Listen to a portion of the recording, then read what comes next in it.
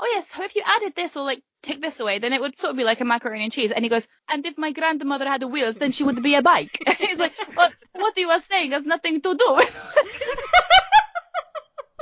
he just that's gets amazing.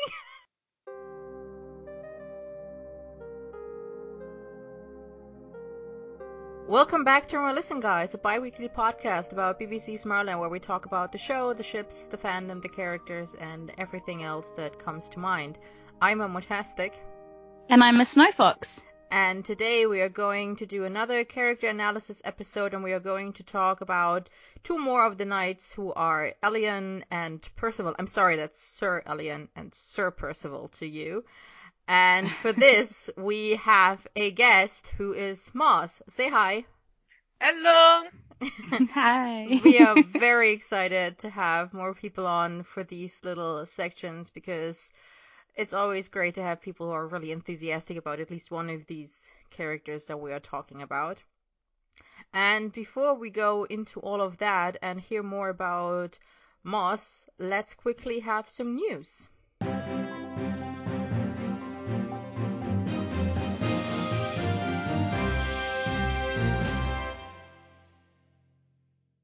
The biggest news today is, of course, Tumblr's ban of visual nudity where genitals or women's nipples can be seen. In the wake of this, fandom would like to remind everyone that the following discords exist: Albion, and the other one, the Rising Sun, which are two general Merlin discords. The King's Chambers, a strictly Merthyr top and Dom author with bottom and sub Merlin discord. And our own Discord for Merlisten, where you can join if you're listening to this podcast, enjoying this podcast, and want to talk to other people who listen and enjoy this podcast. As always, you can join the Merlin chat on Chatsy to keep in touch with friends and other fans as well. This is, by the way, where the weekly Merlin rewatch is being held. It's currently ongoing. They're in the second half of the first season at the moment, and rewatches are usually on Friday evenings according to US American time zones. Tracheon has also started a Merthyr Circle on Dreamwidth that you can join. As an additional resource, one of the Merlin fans is creating a spreadsheet in Google Docs where all Merlin fans on Tumblr can add their own social media URLs and information, so that in case of sudden Tumblr implosion, we'll be able to find each other again. This spreadsheet will be linked in this episode's post as soon as we have the actual link. And now for some actual Merlin news. Winter Nights is open for submission. If you've created something for the fest, you can start submitting it now. You can post either directly to LiveJournal or the AO3 collection. Please keep the entries coming, as the mods hope to be able to share submissions throughout all of December. Also, if you hadn't signed up yet, you can contact the mods if you want to submit something late. They'll be able to figure out a date for you by which you have to submit your fan work. Archie Pendragon is hosting a Merthyr Kiss Fest on their LiveJournal. All types of fanworks appear to be welcome, as long as Merlin and author are kissing in some way. And last but not least, the Pendragons, our local Arwen shippers, and the Merlin Rare Pair Swap have banded together to host a winter-themed Rare Pair Fig Marathon and exchange. Write the figlets now, no sign-ups necessary, posting happens in January. Then, artists can sign up and be paired with a figlet or more for which they create some art. That art will be posted in February. For more information and a longer explanation with the detailed schedule, check out Pendragons & Co-Winter Holidays on Tumblr. And that has been it for news.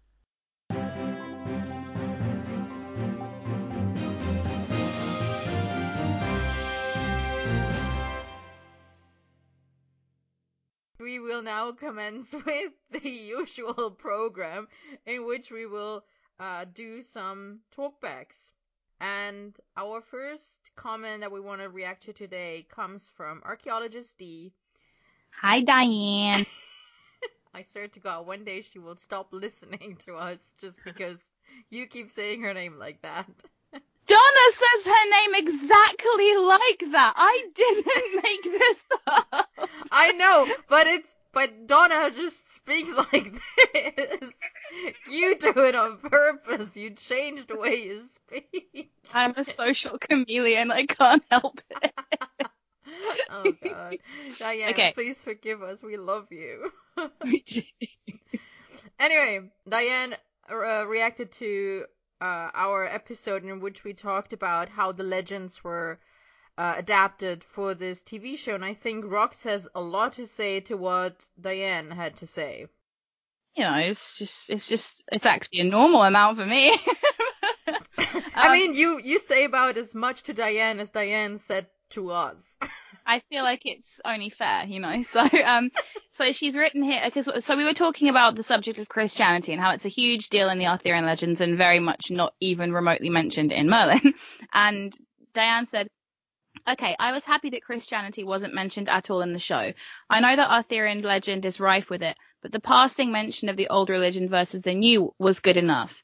It would have brought a vastly different take by bringing up religion, especially Christianity, into it and created controversy with the show, with the viewers and the BBC. I certainly would have looked at it differently. I think most of the TV/movies for Arthurian legend already deal with Christianity. This was a refreshing change. And I basically was kind of like, I agree with her that they didn't need to have religion in the show. But my point was that if they didn't want to use religion in the show, then they shouldn't have used religion in the show. But they literally use the word religion all the time. And they use the word old religion all the time, which begs the question of if there was an old religion, there must be a new religion, unless we are living in a fantastical era of Arthurian legend in which this is a secular society. But I don't really think that it is. And so I just feel like when this kind of stuff happens, there's a bit of world building missing that irks me, because I'm like, well, you're clearly not mentioning it because it's a kid's show, but then it makes me like, it takes me out of it because it makes me feel like you're doing it on purpose and it doesn't feel organic. If you had like, even having like, Pierrefonds has a chapel, like you could literally just have had the couple of weddings that we saw take place in the chapel rather than in the Great Hall, and there's your reference to Christianity. It doesn't need to be as explicit as it is on TV shows where people are, you know, praying, and religion is a huge part of the narrative of the story. But also, basically, what also frustrates me about the use of religion in Merlin is that they use the word old religion to refer to magical things, and Uther saying, I destroyed the old religion long ago, which makes us believe that you need to follow the old religion in order to know magic, which obviously isn't the case, because Merlin doesn't know anything about religion. He just has magic. Morgana doesn't know anything about religion. She just has magic. So, like, I get where Uther's coming from, that, like, druids are part of the old religion and they practice magic, but you don't actually, like, that's not necessarily the case. Sorcerers in Merlin can have magic without following the religion. I mean, what do you guys think about that? I agree. For fuck's sake, Momo. One of these days. I was gonna say more. I just wanted to see if Moss has anything to say first. I agree with archaeologist D, because I mean, I don't really feel the need for more world building. I mean, even going to the chapel for the weddings doesn't seem necessary. But I've always been confused by the fact that the old religion says there is a goddess, and then magic is real. So does that mean that the real goddess that exists in that world is the goddess of the ancient religion? Because magic exists, and the new religion is supposed to be against magic. So that's the only thing that always confused me.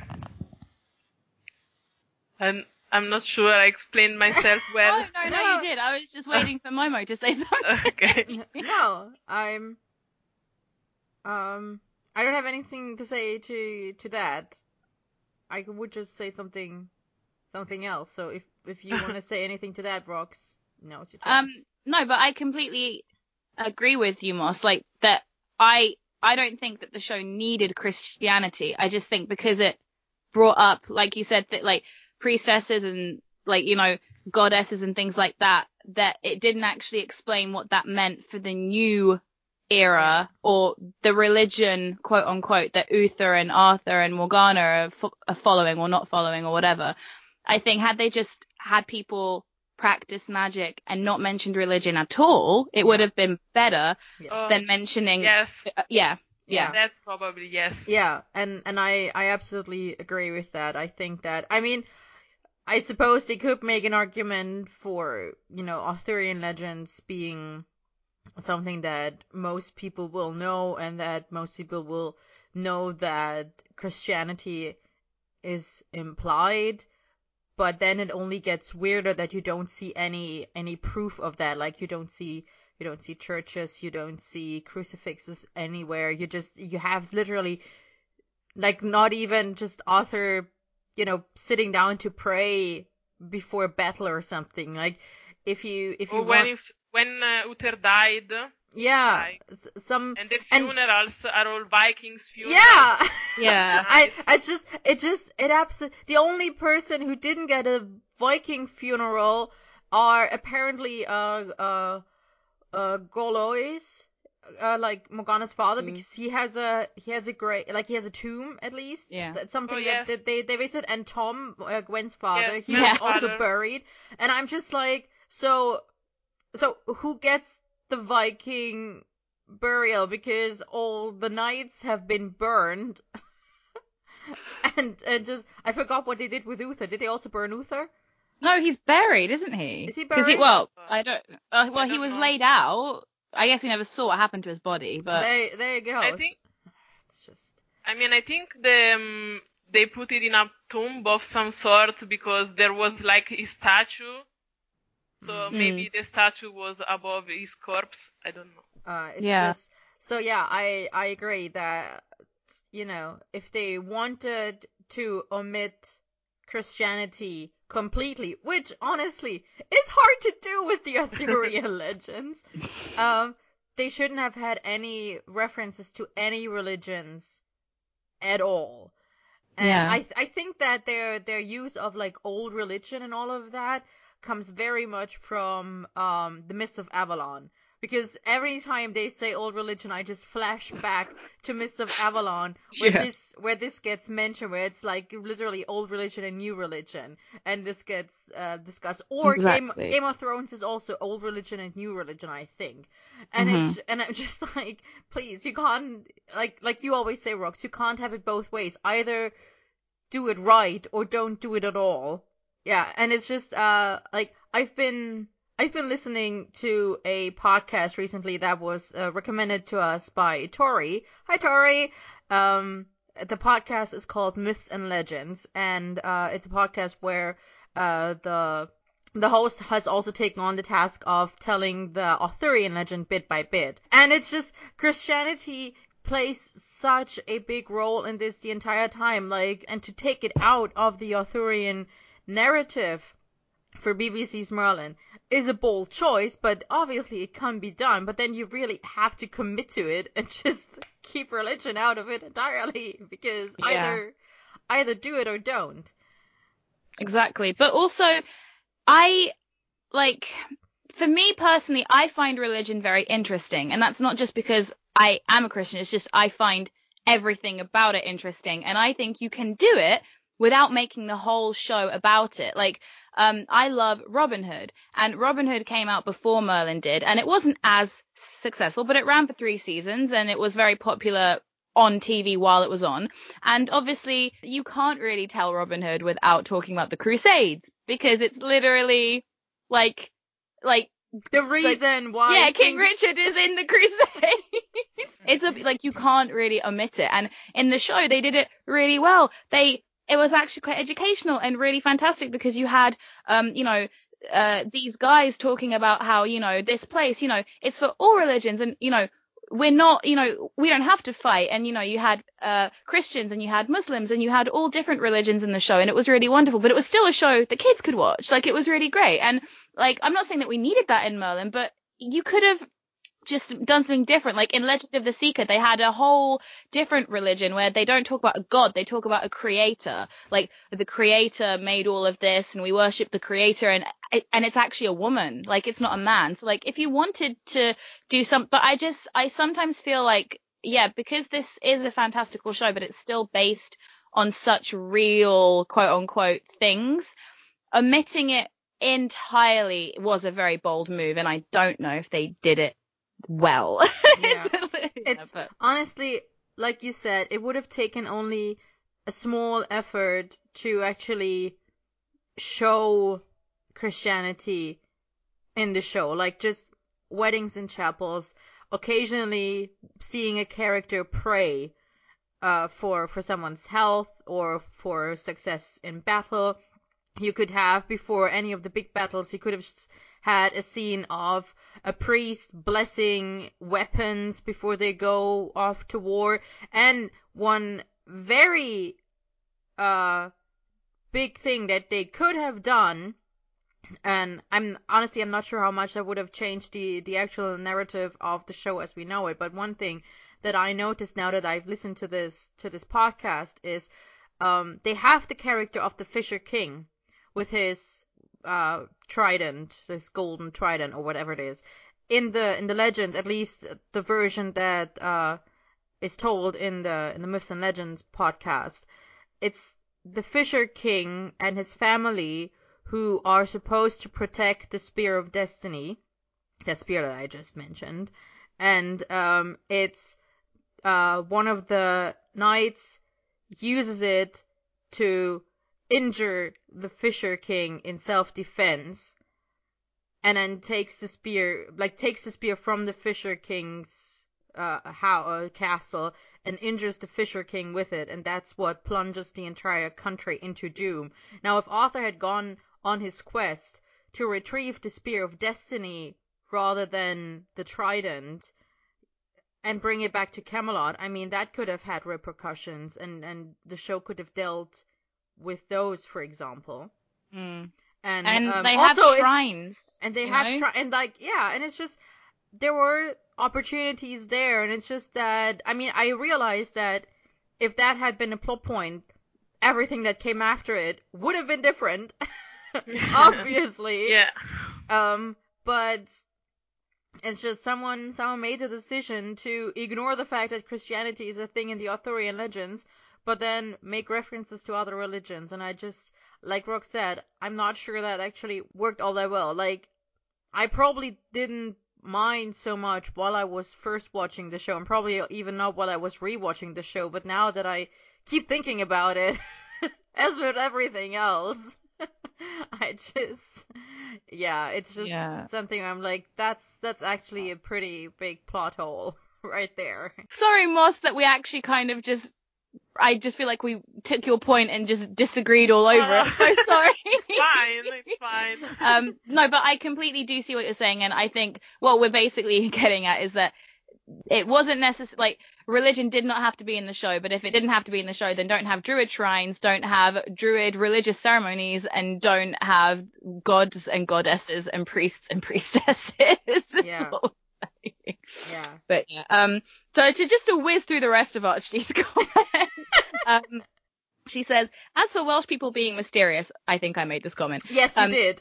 Yes, I would say that Wales is very mysterious. I love their country with hidden valleys and creaky peaks, and it's so beautiful. Love hiking there. And I've only been to Wales once, and I can completely agree. Even going out into like the fields feels mysterious. And I think, but it was because at the time I had just gotten into the Merlin fandom, and my connection to Wales was kind of like thinking about Arthurian legend and Merlin being out there somewhere, and it just gave it that extra kind of spooky feeling. But I can also tell you that, and this is not in Wales, but any kind of Arthurian sites feel very spooky to me, like Stonehenge, for example. When I went there, I can't tell you how eerie it felt, and it was a beautiful sunny day, and it was so eerie. But my dad, who has no connection to Merlin, like he was like, do you know what? It felt haunting. It felt like a cathartic experience. You know why that is? It's because these stones were stolen from Ireland by Merlin. I learned that from the Myths and Legends podcast. And then we have a rec from Archdee saying, the Mary Stuart books are amazing. Crystal Cave, Hollow Hills, The Last Enchantment, The Wicked Day, which is the name of an episode. Notice that the showrunners used 2 of the titles in their episodes. Wicked Day treats Mordred kindly until the end, and I felt like how they treated Mordred in the show was somewhat taken from this book. I actually have all 3 of these No, I don't have all 4 of them. I apologize. I have the first 3. I wasn't aware of the 4th one until relatively recently, and I still need to read them. And I know that when Colin was on the show, he talked quite favorably of them when he was asked in interviews. Because, of course, if you're in an Arthurian Legends show, you're going to be asked, what's your favorite Arthurian legend? Yes. So they all probably read a couple, and he always spoke about them. Have either of you read the Crystal Cave trilogy? Nope. Or No. quadrilogy? No? No, sorry. There you go. There you go. I'm very behind on reading any Arthurian-related material. I just want to quickly, before we go to the other comment that we want to discuss, I quickly want to finish my shout out to this podcast, because I had meant to actually give a shout out to this podcast today. It's a day of tangents and other things. I just want to say that, like I said, the Myths and Legends podcast is really good. The host does a lot of research and sits down and actually reads through several source materials for Arthurian legends to come up with the most coherent storyline for these things that make sense with regards to what he's already told and what's happening in the next part of the story. So this the host puts a lot of effort and time and work into this, and acknowledges constantly that there are very different sources and versions of these stories, because obviously the Arthurian legends, we've been saying this, every author, whoever tells them, changes something or rearranges things or leaves out Christianity but keeps in references to the old religion, all of these things, and so this host, he tries to come up with the most coherent plotline possible. And I really, really am upset with myself for not discovering this podcast earlier, because I could have had so much more to say about the characters that we already talked about, but also this very specific episode when we talked about the legends.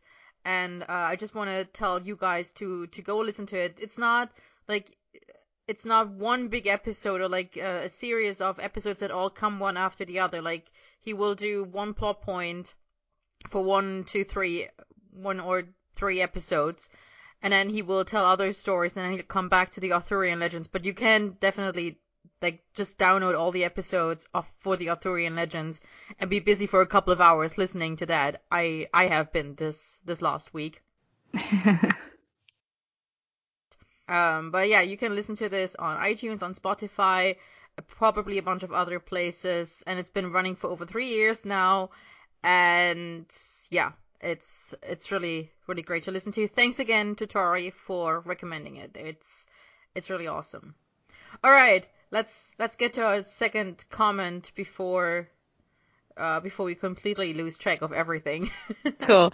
So our second comment was from All of Us with Wings, and it was on our Lancelot and Gwen shipping episode. And they've said, I've always liked the idea of Gwen and Lancelot as a couple, but since they have such little screen time, I never really shipped them. That, and because my OTP for the series is Arwen. And I commented saying that it's just such an interesting combination, because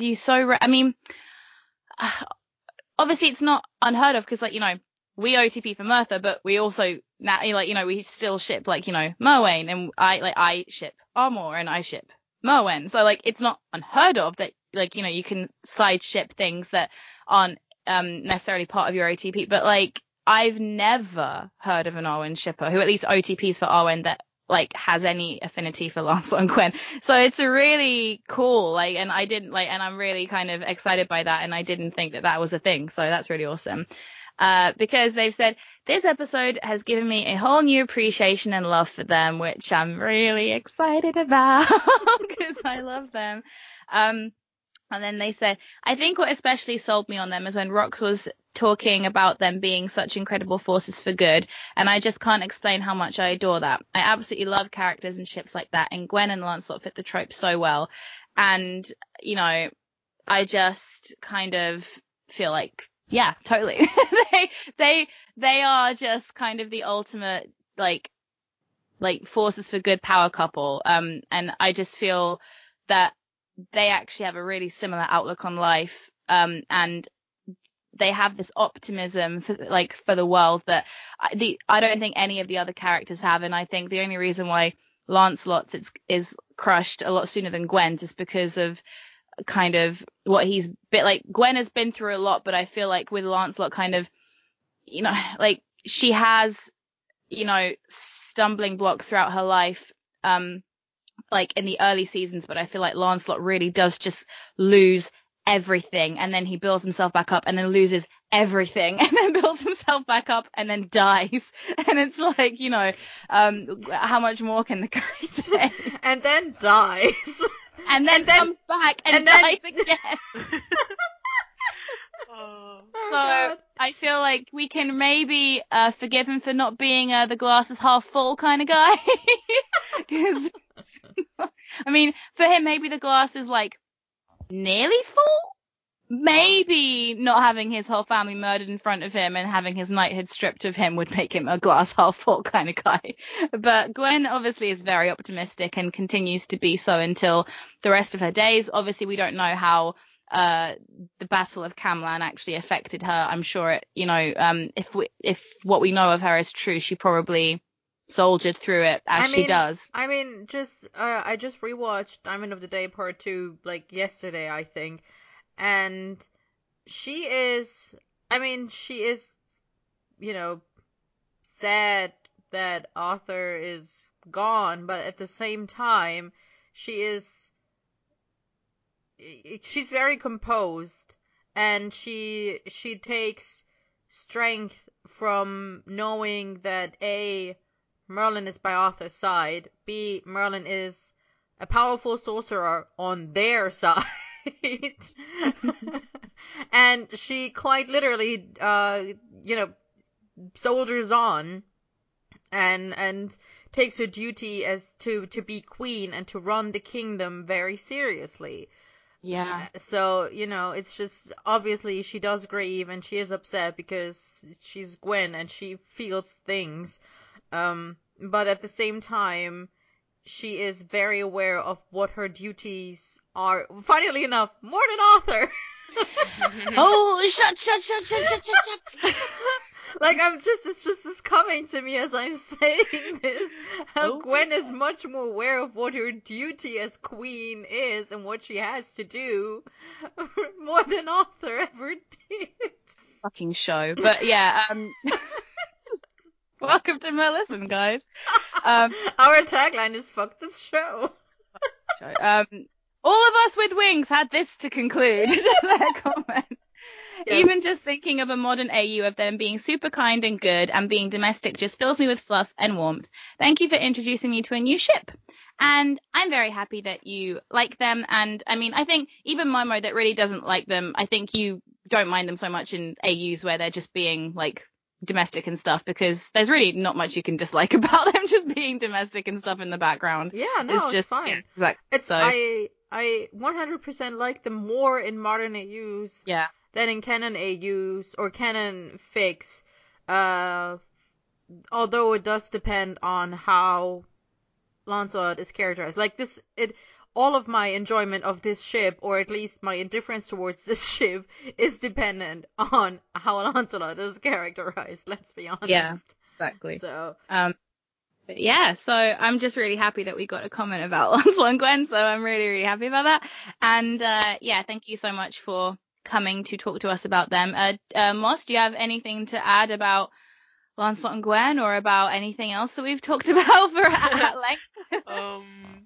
I can see the ship, but I don't really ship it myself. But yeah. I'm like, do what you want. I can see it in the show, but I'm not big on infidelity. So the whole plot line where Gwen sort of betrays Arthur is like a big no for me. So if you want to do Lancelot and Gwen, you can do it, but not if you are doing the whole infidelity thing. Yeah. That's a big no for me. Yeah. So that's all the talkbacks done, and so much time spent talking on them, even though there's just 2. But, you know, we love, you know, interacting with you guys. So if you want to be featured on the podcast and talk to us about Merlisten, then you have so many places in which you can do it. You can post a comment to Merlisten at parakaproductions.com. You could There just we type go. Merlisten into Google and the website should come up. There you go. And leave a comment where you found this podcast, or you can leave us a rating and comment on iTunes. You can listen to us on there now as well, which is awesome for those of you that are on the go and everything. You can leave us a comment in the Tumblr tags by reblogging the post where you found this podcast, or in the actual body of the post, or send us an ask. We'll read all of those. You can tweet us at Merlisten. We'll also be looking at that. Or you can comment on our Discord channel. There's a dedicated channel for episode reactions. So if you want the invite link, come and talk to us about what you've been listening to. And now Momo will tell you the email address because I don't know it. Yes, our email address is, and hopefully forever shall be, merlisten.podcast@gmail.com. Fantastic. So comment away. We will look forward to hearing your feedback. So Momo, take it away to Moss's introduction. Finally, the poor thing has been waiting to talk about herself. Yes, so Moss, since you're a guest on this podcast for the first time, of course, we want to know more about you before we finally delve into the actual topic of this episode after like 2 hours of recording. And so tell us, when did you discover Merlin? Where did you watch it? How did you find fandom? And what do you do in fandom? Okay, I'm Moss MX on Tumblr and Dylan MX on LiveJournal and Dreamwit. And I started watching Merlin when it first aired, but in Italy. So it was like a few months after it aired in the UK. And I saw the commercials on television, and I was like, this looks cool. So I started watching, and after the first episode, I was in high school. I went back to my first lesson, and my friend was like, "Did you see it?" And we were like fangirling a lot. Aww. So from the start, I had like my classmates. I convinced them, like 5 of them, to watch Merlin. So we had like class discussions about it. That's amazing. I started going on the internet on LiveJournal around 2008 also because we had an Italian community about fan fictions, and I talked about Merlin with some people, and there was a lot Mertur fans. But I didn't start creating anything until the show ended, because I don't know, maybe I was so traumatized that I was like, I need to create something to fix it. So I started doing Big Bangs and other. I'm an artist, so I draw fan art.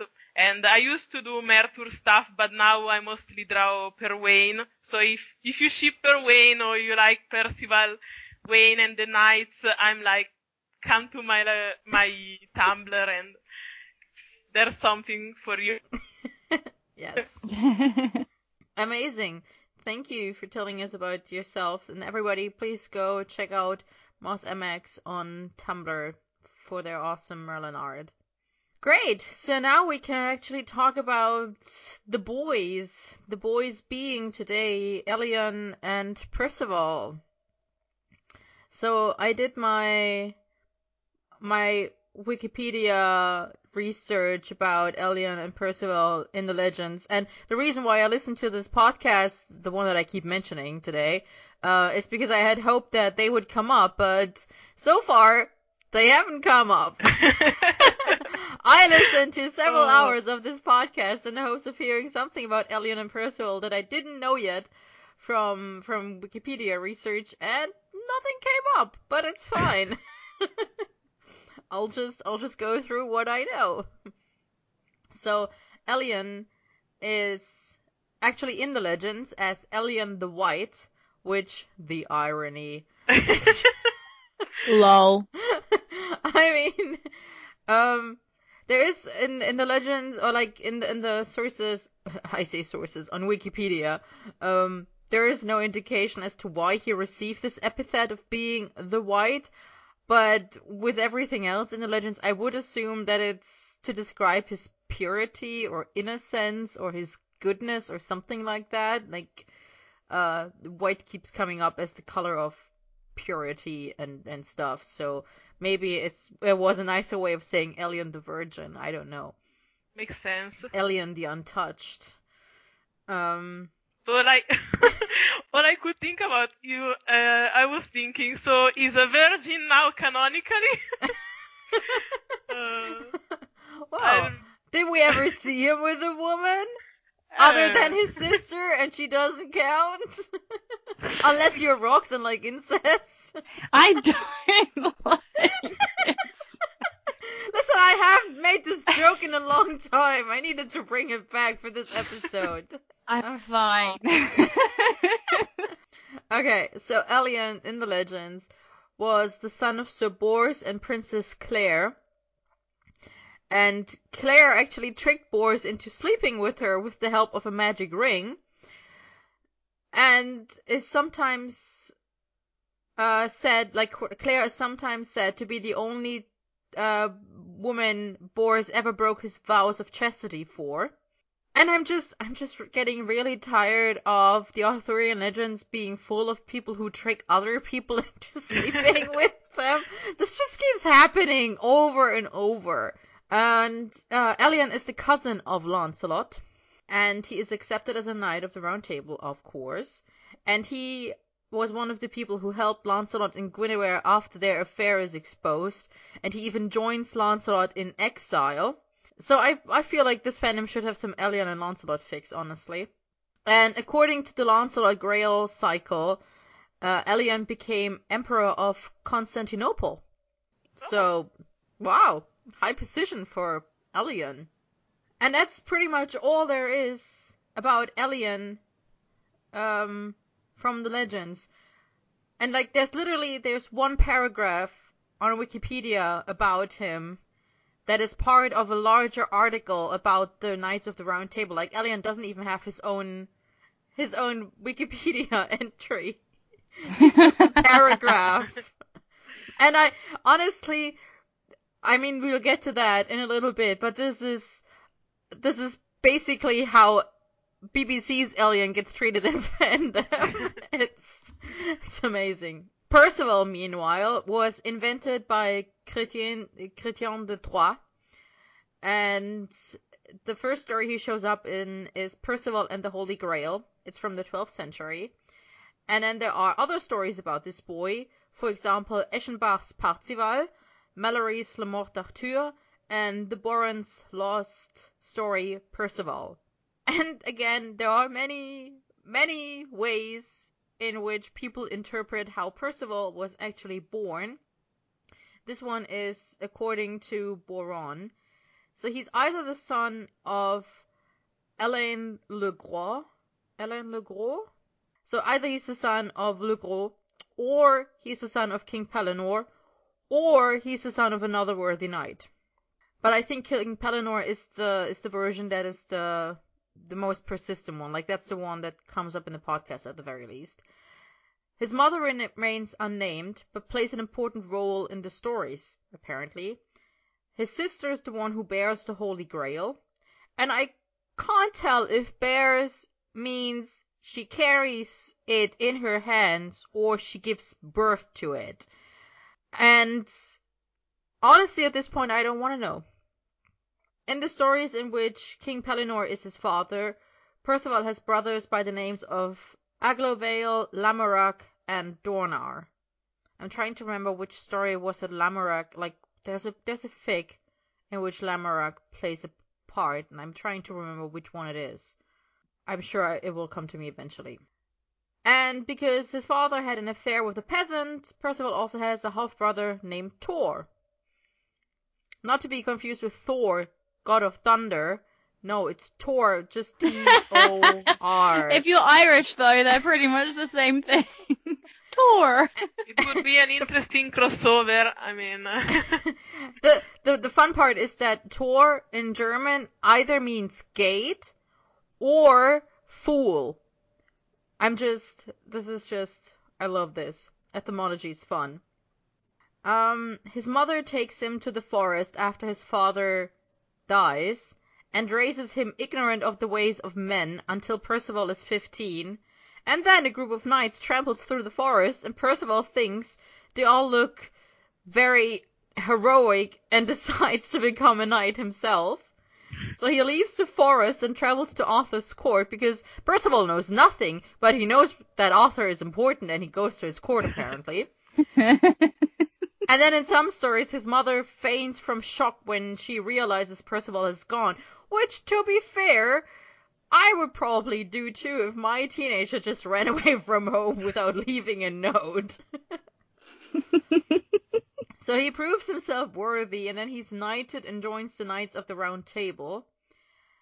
And in the earliest stories, in Chrétien's versions, Percival meets the injured and disabled Fisher King and sees a grail that he doesn't know is the Holy Grail. And then Percival fails to heal the Fisher King, which is bad because, I mentioned this earlier, the Fisher King was injured by another knight with the Spear of Destiny. And not only was he injured, he was stabbed in the groin, which, yikes! Oh. So, yeah, that brought ruin upon the entire kingdom, and Percival, by not using, like, A, not recognizing the Grail for what it is, and B, not using it to heal the Fisher King, continues to keep the kingdom plunged in despair. So then he finds out about this mistake, but it's too late, and he vows to find the Holy Grail to undo his mistake and to bring prosperity back to the kingdom. And then the story breaks off. It's literally like in Merlin, where Percival rides off to fight Morgana. Okay, I will never complain about that again. Fair enough. Legends. In later versions, Percival is replaced by Galahad, Lancelot's son, as the knight who finds the Grail. And instead Percival is sort of, pushed into the role of best man because he and Sir Bors are the only ones to accompany Galahad on his quest to find the Grail. And Percival doesn't really have a love interest except in, I think, one version in which he has a love interest, and her name is Blanchefleur, which literally means white flower. So, again, with the fucking purity. And in other versions, he just remains a virgin who dies after finding the Grail. So, that's fun. I guess. Yeah, so much for Percival in the legends. Okay, so, the boys on the show. Rox, do you have anything to say about this? Yeah, I mean, okay, look, I just feel that, I was really excited when Eliane was introduced in the promo for Castle Firion because I thought this is actually really cool. Like, we've never had a sibling relationship on this show, like, where they're, full siblings and they actually know they're siblings and they're growing up together. And I quite like the kind of long lost brother trope, although I just get really pissed off in shows where something kind of happens that has apparently been known all along, and I know you've kind of put this in your notes, Momo, that has been known all along to the characters in the show, but because the writers didn't think of it until later, it doesn't actually come out. It's like, why hasn't Gwen mentioned Eliane before? Why, why hasn't, Leon mentioned Eliane before? If Gwen grew up in the household, he would have known about him. Why didn't Tom, Gwen's father, ever mention Eliane? Where was Eliane when Tom was on trial? Yeah. It's really frustrating. There are many questions I have about Eliane, honestly. I also have many questions about Percival, but I also have many questions about Eliane. He just doesn't have a personality for me. He's actually one of the blandest characters in Merlin, I think.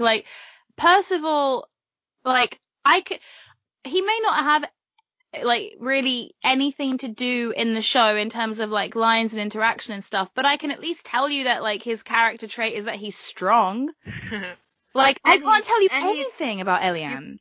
you can well, you can say about Percival that he's strong and kind. Yeah. Because he takes care of, because I would assume that he is very much aware of how big he is.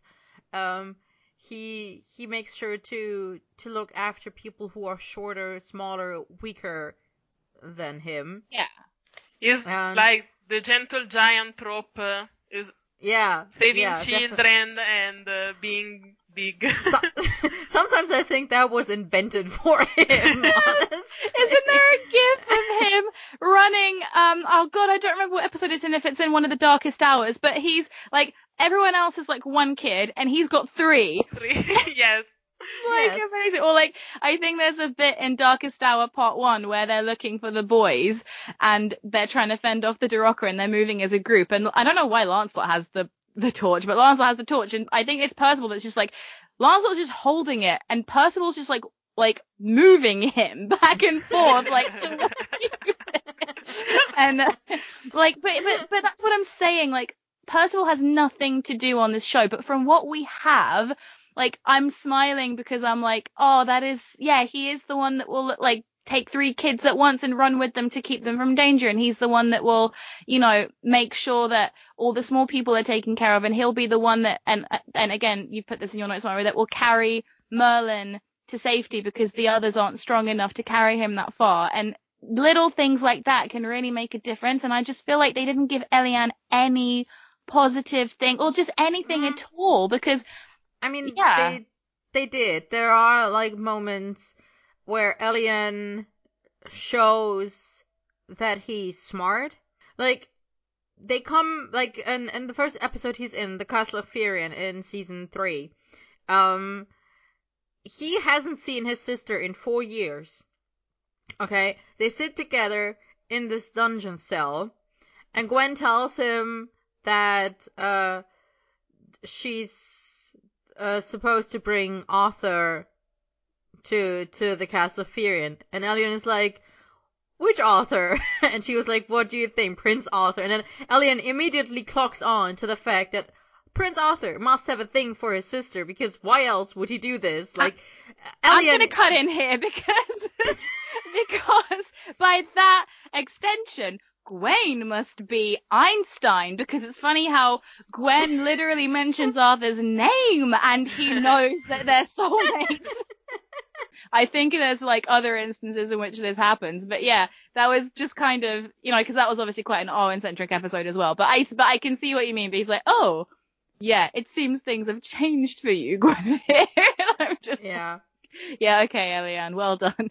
But I feel like there's also sorry, go for it. I just want to finish this. There's also moments where he shows, you know, just uses his position to back up others. Like once he's knighted, for example, in when they reach that village, and this village elder is like, we need a physician, not a boy. Oh, Lamia. And is it Lamia? Yeah, Lamia. Then it's Lamia. Sorry. Oh yeah, I only started watched the beginning of that, and then everybody went out of character. And was like, I don't have to watch the rest of this because none of them behave like they normally would.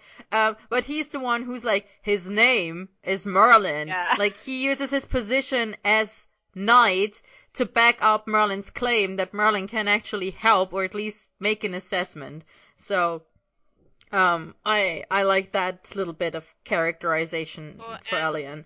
Also, I think Eliane is like the spokesman for the other knights, because like in his father's son, when Arthur has to pick a champion, it's Eliane that goes. I mean, the other knights are there too, but it's Eliane that acts like.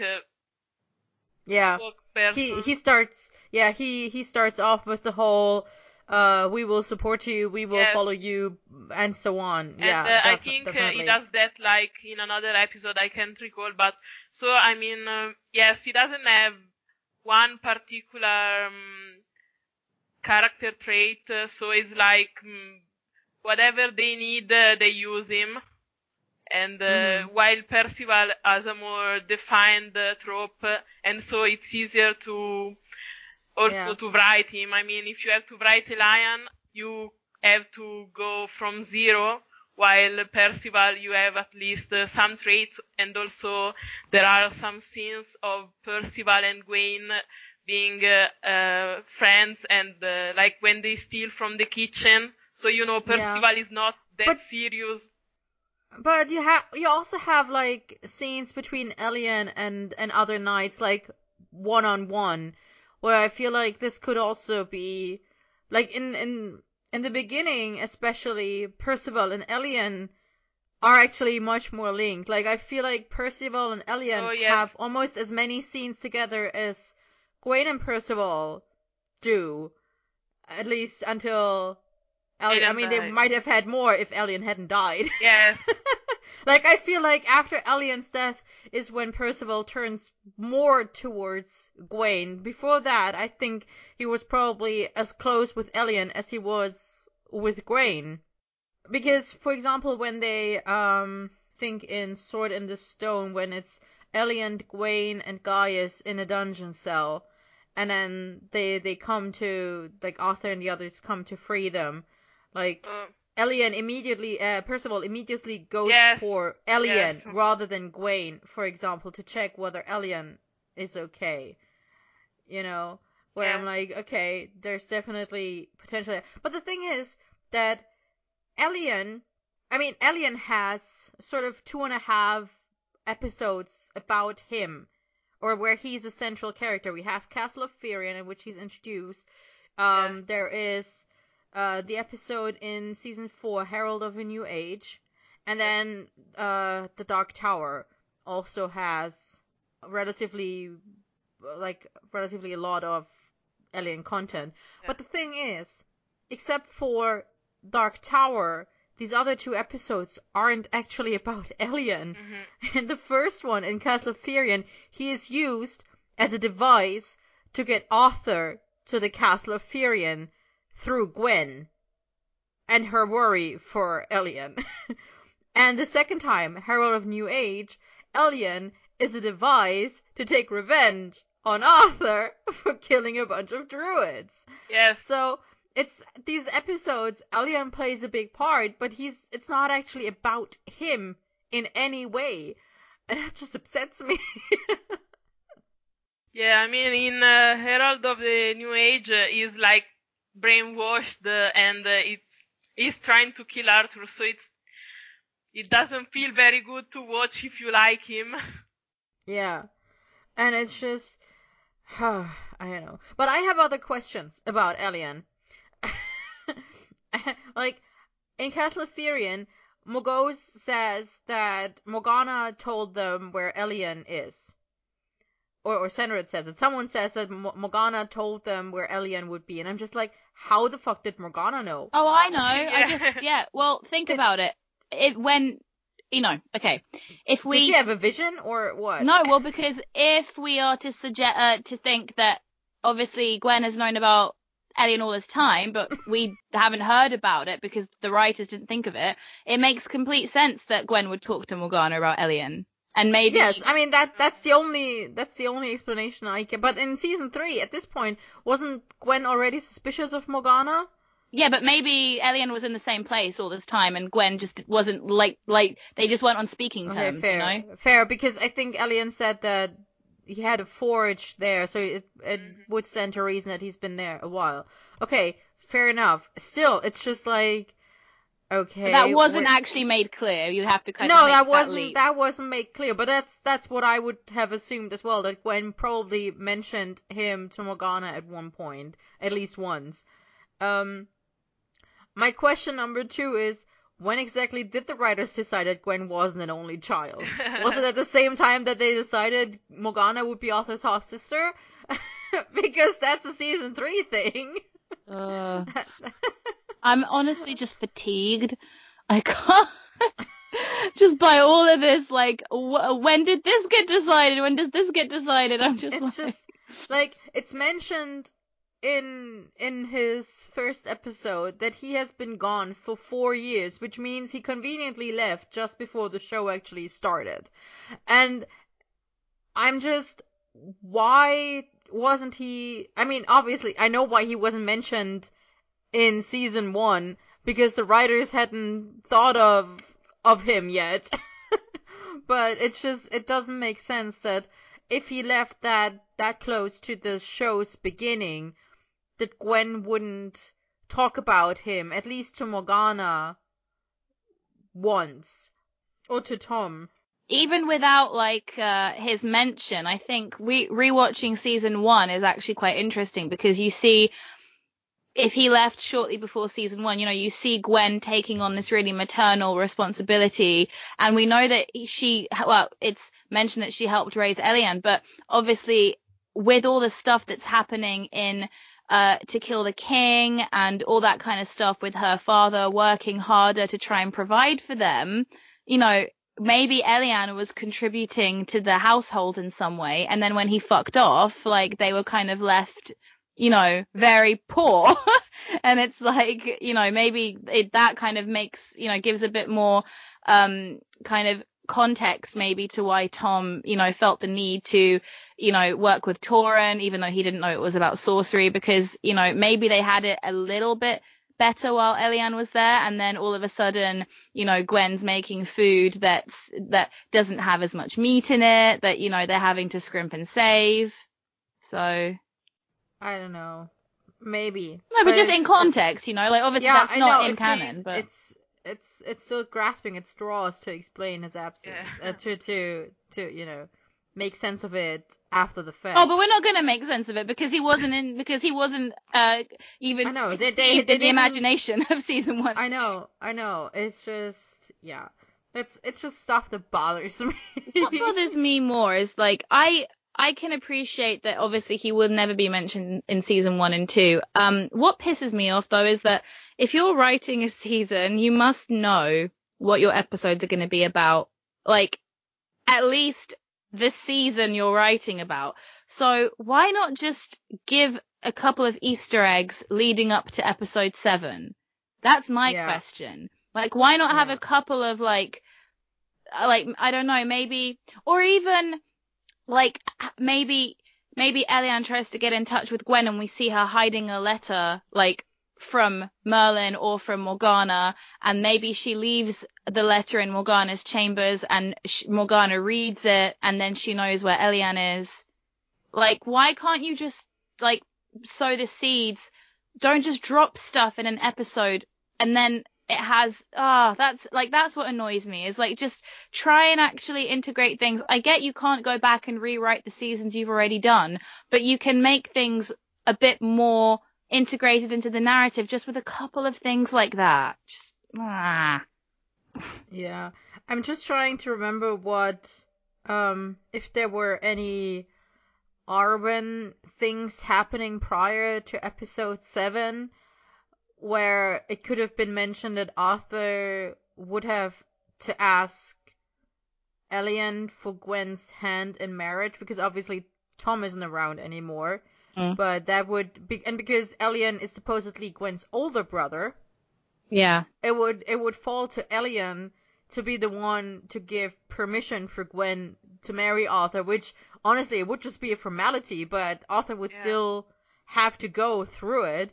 But it could have been something like that. Well, I mean, in theory, that could have happened in The Changeling, because that was about marriage, and obviously at the end of the episode, he mentions how he would have forsaken Elena for someone equally as lovely or something. So if that was a more extended scene, that might have worked, or just have it in that episode somewhere, because obviously it's about getting married. So makes sense. But yeah, it's very frustrating, and I don't understand. Maybe it's just the case that back then episodic narratives were just the fashion, and now they're clearly not. We would not tolerate this kind of stuff now, but it's just I don't understand why it's done. Yeah. I want to point out, as for Elian and his loyalties, I feel like one of the things you can say about Elian, that he is loyal to Arthur and the other knights. But I will also say that Ellian is not very loyal to Gwen. And this is the thing that irks me the most, is that, especially now that I've read about Ellian the White from the legends, who goes so far as to follow Lancelot into exile, because Lancelot is his cousin and he's loyal to him. Meanwhile, Ellian on the show didn't even see his sister off after she was banished from Camelot. And, I mean, let's not get into the argument about whether Gwen's banishment was the right move or not, because that's not the question here. But, like, now that she has been banished from Camelot, the very least Ellian could have done is say goodbye or accompany her to wherever it is she is going until he knows she's safe. Like, I can't believe that Arthur would not have let him go, especially since Arthur already sort of regretted banishing her in the first place right after he did it. Like, I rewatched the ending of that episode to look for Ellian, and he isn't there. The only time he's there at the end is when Gwen gets brought before for Arthur just after the kiss with Shade Lancelot, and then Arthur sends everyone away, including Ellian, because he sends everyone away so he can talk to Gwen in private. And it's just, you don't see Ellian at all until the end of that episode. And it baffles me that the writers made this decision to not have Ellian around at all after Gwen's betrayal, quote unquote. You know, it's we know what we think about this, but it's just, I don't understand this decision at all, and it turns Ellian into a very bad brother, and that just annoys me, because I feel like with his return to Camelot in season 3, I feel like it was implied that Ellian was going to turn over a leaf and be a better person. Like Gwen mentions in Castle of Firion that Ellian has a knack for getting into bad situations and to be in the wrong place at the wrong time, and that it's not necessarily always his fault for getting into trouble. And I feel like it was implied that with him coming to Camelot, this would change. Like, he lived in Gwen's house, or, well, their father's house, presumably, and I would assume he probably ran the forge, although that's not ever actually mentioned, ever. And then he's knighted at the end of season 3, and I'm just so presumably he changed his ways and he's now making an effort to not get into trouble anymore. And I don't understand why they turned him into a person who would not care about his sister's banishment, especially, you know, when you look at how he talks about her in Dark Tower when they go looking for Gwen after she's been kidnapped by Morgana. He blames himself for her being kidnapped. He talks to Arthur about how Gwen was the one who raised him and how much she means to him. And I'm just like, really? Does she? Because you didn't care when she was dragging a cart full of her things by herself out of Camelot. I can only imagine that the reason for that was simply to try and keep the story as focused as possible, because they wanted to make it a story about Arthur, Gwen, and Lancelot. And we didn't even have a scene in which Merlin found out that it was an enchantment and he's the protagonist. So we're not going to have a scene in which Elian, a side character, comforts Gwen, because we wanted to feel as bad for her as possible. But that's just garbage writing. Oh yeah, because I think it's absolute garbage writing, because it makes me think that Elian doesn't care about his sister one bit, and actually cares more about Arthur's dude feelings than his sister.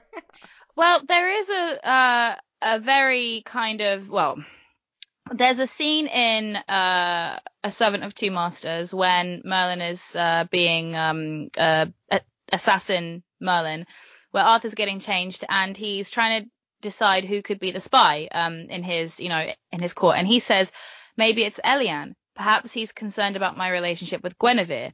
And the thing is that I don't know why Arthur would have come up with that if there wasn't some basis for, like, people get paranoid about stuff that gives them reason to be paranoid, right? Like, maybe he saw, and it doesn't always have to be true, but maybe Elian wasn't necessarily, for whatever reason, maybe he had doubts, or maybe he would make a comment and Arthur mistook it. But I'm thinking, if it's the case that maybe he just was feeling unsure about this, maybe he wasn't doing anything about it because he kind of thought that it, like, this relationship wasn't for the best. Like, I don't know, I'm just grasping at straws here. But then it still doesn't explain why he wasn't there to see her off, to help her.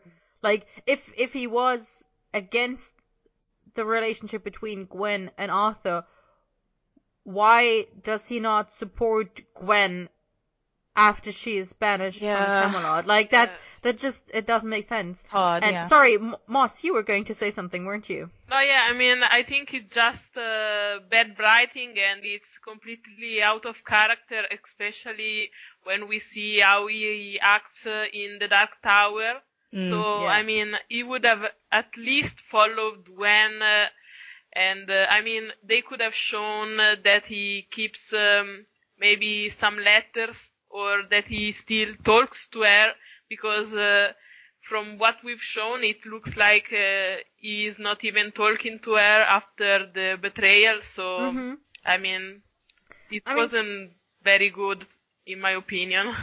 The only time it ever gets mentioned that Elian might potentially be upset about his sister's banishment is in the next episode, Herald of a New Age, when he's possessed by the Druid boy and being very quiet and acting out of character, and everyone is like, well, maybe that's because his sister got banished. But it's still not, not mentioned that he's actually upset about this for having lost his sister. It's just...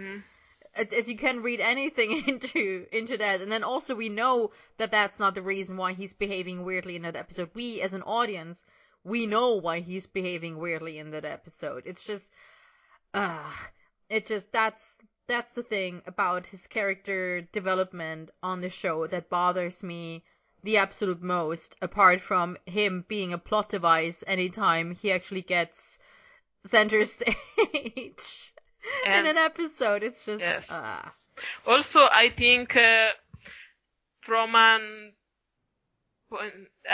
the Dark Tower, we have a lot of Elian interactions with other characters, but it looks like they are only doing it so we feel bad for his death. So, also in the beginning, he's riding and seeing his father grave with Gwen, and they talk with Wayne and Gwen, but I was feeling like, okay, something bad is going to happen to Wayne because there's too much time on him. This is so hilarious because it is so it's like true. it's like putting a red shirt on an extra in Star Trek, the original series. Oh my god. It's just, if you think about it, apart from probably Gawain and Lancelot, Elian is the knight who got the most screen time, who was, like, Leon has a lot of screen time, but Leon doesn't really have an episode centered around him. If you don't count him being revived by the Cup of Life, which, like, he was revived by the Cup of Life, and that was literally all his role in it, and there wasn't anything else about him specifically in those episodes. What are you talking about? Leon's the protagonist. He doesn't need an episode all about himself. The show is about Leon. Rupert, get out of this podcast! And it's just baffling that Elian, like Gawain and Lancelot, gets episodes that are seemingly about him, but in Elian's case, they are not actually about him. If I may, that's kind of the similar fate that his sister shares, so it seems appropriate. appropriate because she has episodes that are seemingly going to be about her to kill the king, the Castle of Firion, the Dark Tower, and they end up being about Morgana. So, you know, kind of seems like, they're definitely related.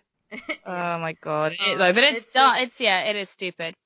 I don't know if this is maybe a bad impression I get from him, but in the Coming of Arthur Part 1 and the Coming of Arthur Part 2, there's the Citadel's been taken and he's hiding in Gwen's house, and then he is very, very skittish when they come and look for Gwen. And then later on you have a scene when they're in the dungeons and they're fighting for their lives, and Eliane's kind of sitting in the corner, and then he finally after Arthur gives the big kind of speech we'll go down fighting, he gets up and starts to fight, and it gave me this really weird sinking feeling that they were trying to portray him as some kind of coward, especially in those two episodes, where he's skulking in the dark and he's I did not get that expression, that impression at all. No? To be honest, me neither. I didn't think that at all. I think that when they find him in Gwen's house, it's implied that, yes, he was hiding, but he wasn't hiding because he was a coward. He was just hiding out of self-defense, basically. And he does have a weapon in his hand when they find him. He's ready to attack, and only it doesn't attack because apparently he has good reflexes. Because whatever he's been doing for the last 4 years, he probably pulled an Inigo Montoya in the meantime, and also practiced sword fighting all this time, and is able to stop himself when he sees it's Arthur. And then later on, he's just. Yeah, I didn't read that into it at all, to be honest. I think it's just because when you look at what the other characters are doing in that episode, all the knights, obviously I doubt Morgana would really take much interest in Eliane, but all the knights are kind of rounded up and they're kind of stood there and, giving their speeches of patriotism and whatever, and Gwen is, infiltrating, Morgana and stuff. Eliane is the second one to declare his loyalty to Arthur when they're sitting in this little stone table in wherever they are. Eliane, the first one is Lancelot, and Eliane is the second one to declare his loyalty to Arthur and that he's going to fight for him. Yeah, that's true. And I'm not saying it's right. I'm just saying it's a weird impression that I got. And obviously he's not a coward because he ends up being a knight, and that's clearly not what he is. But I just think it was weird the way that they, for me, in those two episodes, how everyone else was shown to be kind of quote unquote on the front line fighting against Morgana, and then the first time we see Eliane, he's kind of skulking in the dark, hiding, and I was like, okay, fine, okay, that's okay, whatever. But it was just, I think that they just didn't know what to do with him. He was just kind of there and oh, hang on, we've kind of used this plot device, now he's in Camelot, shit, what are we gonna do? We just have to kind of use him now, which is such a shame. Yeah. One impression I got instead in that episode was that his loyalty to Arthur is because of Gwen. Because, Arthur and Eliane interact, but not as much as Leon or Gwen, for instance. So, when he pledges his alliance, I think it feels because he trusts Arthur, but because of Gwen. Yeah. So, that was my impression. I feel like their relationship grows after Arthur marries Gwen. I feel like in season 5, Arthur relies on Eliane more than he did in season 4, for example. It's definitely Eliane was the one he sent to look for Gwen and Percival at the beginning of season 5, for example.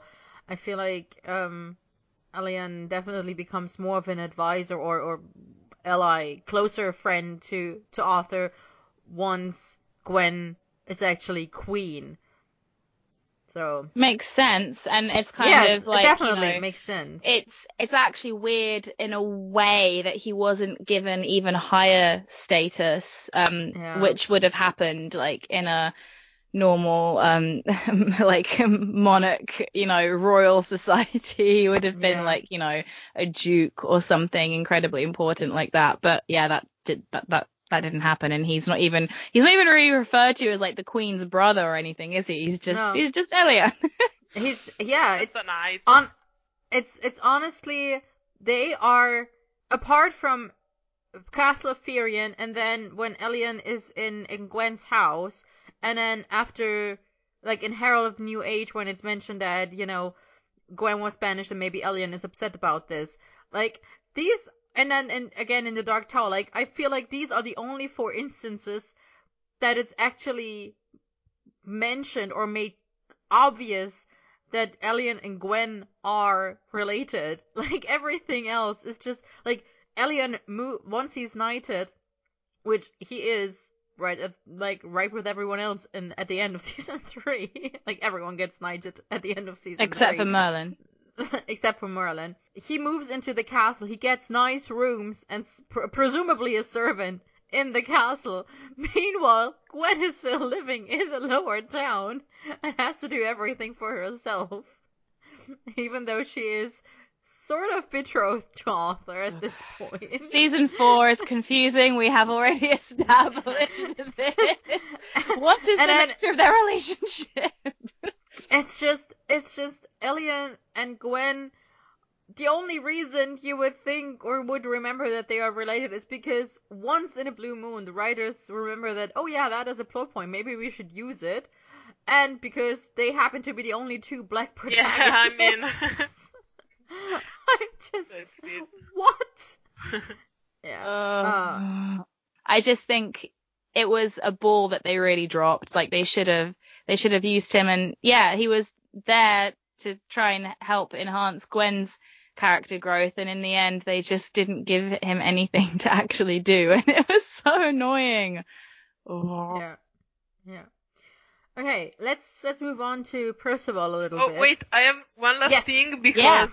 Wait, you don't want to talk about Percival? No, I want to, but... Okay, what's it we're gonna say? Because Elian is the one person who survives the Nathair, and that pisses me off so much, because, I mean, I'm happy that he survived that, but why did they have to kill Gwen then with Listen. So I mean, Gwen isn't dead. Exactly. So I mean, that makes it canon that Gwen is alive. It's important. Gwen is fine. I mean, this is something that I think I didn't really realize I needed until we're kind of talking about this right now, but I just feel like the whole dynamic of the knights was really shit, like really bad. Like, and when you look at other shows or books or movies that have like this kind of pack of characters that are supposed to be really close to one another, and then you look at Merlin and you have the Knights of Camelot, and even when they have scenes together, I'm just like, there's nothing there that makes me go like, oh my God, squad goals. Like, and that's how I should feel when I look at them. Like, and I don't really feel that from them. I just feel like they're kind of an afterthought. And even when they're together, like, I don't feel like they're, like, they could live without one another. I feel it with other characters. Like, I definitely feel, the connection between other people. I just feel like the way they wrote them as a group, and obviously that they're mostly all together in season 5, and they were focused on other things, like they were focused on Mordred and stuff. And I feel like with the introduction of Mordred, they did try to make it more about the knights, kind of a little bit, but it was not really. It was destiny. I mean, you have scenes in season 4 and then 5 where it's about, the knights teasing each other or singling one of them out to tease. Like in Herald of the New Age, the only reason why Elian drinks from the well at the shrine is because in a scene before that, the other knights were teasing him and not giving him the water skin to drink from. Like, that's an entire scene of all the knights teasing Elian. And then you have, obviously, in that episode, I forgot which one it is, where all the knights band together to tease Merlin. Yes. With the food, and then in season 5 you have all of them banding together to tease Mordred. Yeah. So that's their prime dynamic. But like you said, Rox, you don't really get the feeling that these knights all would die for each other and would do everything for each other. I'm just like, I get this with single dynamics.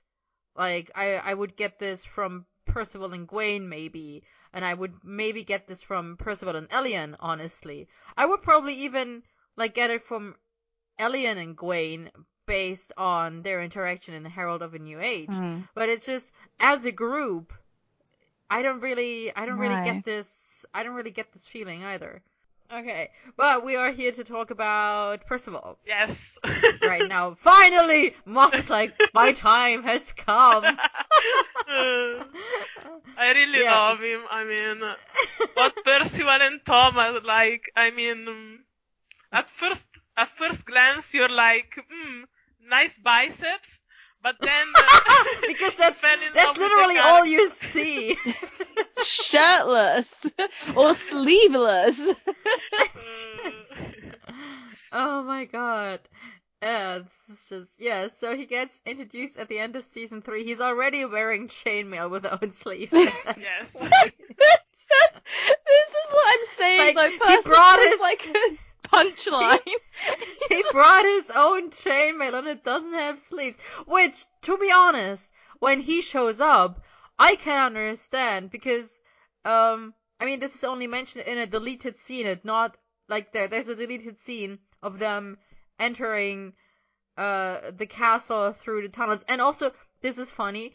I mentioned earlier, like, the Princess Bride reference with Elian and being the one to study the sword, and then being really good at sword fighting. And he even mentions like practice makes perfect or something like that. So you have Inigo Montoya in Elian, and then in this deleted scene, Percival literally, like, Leon is trying to run in a door with his, like, ram it open with his shoulder, and Percival just makes him step aside and kicks it open. And I have such a flashback to Andre the Giant as Fetzig in The Princess Bride doing the same thing for Inigo Montoya.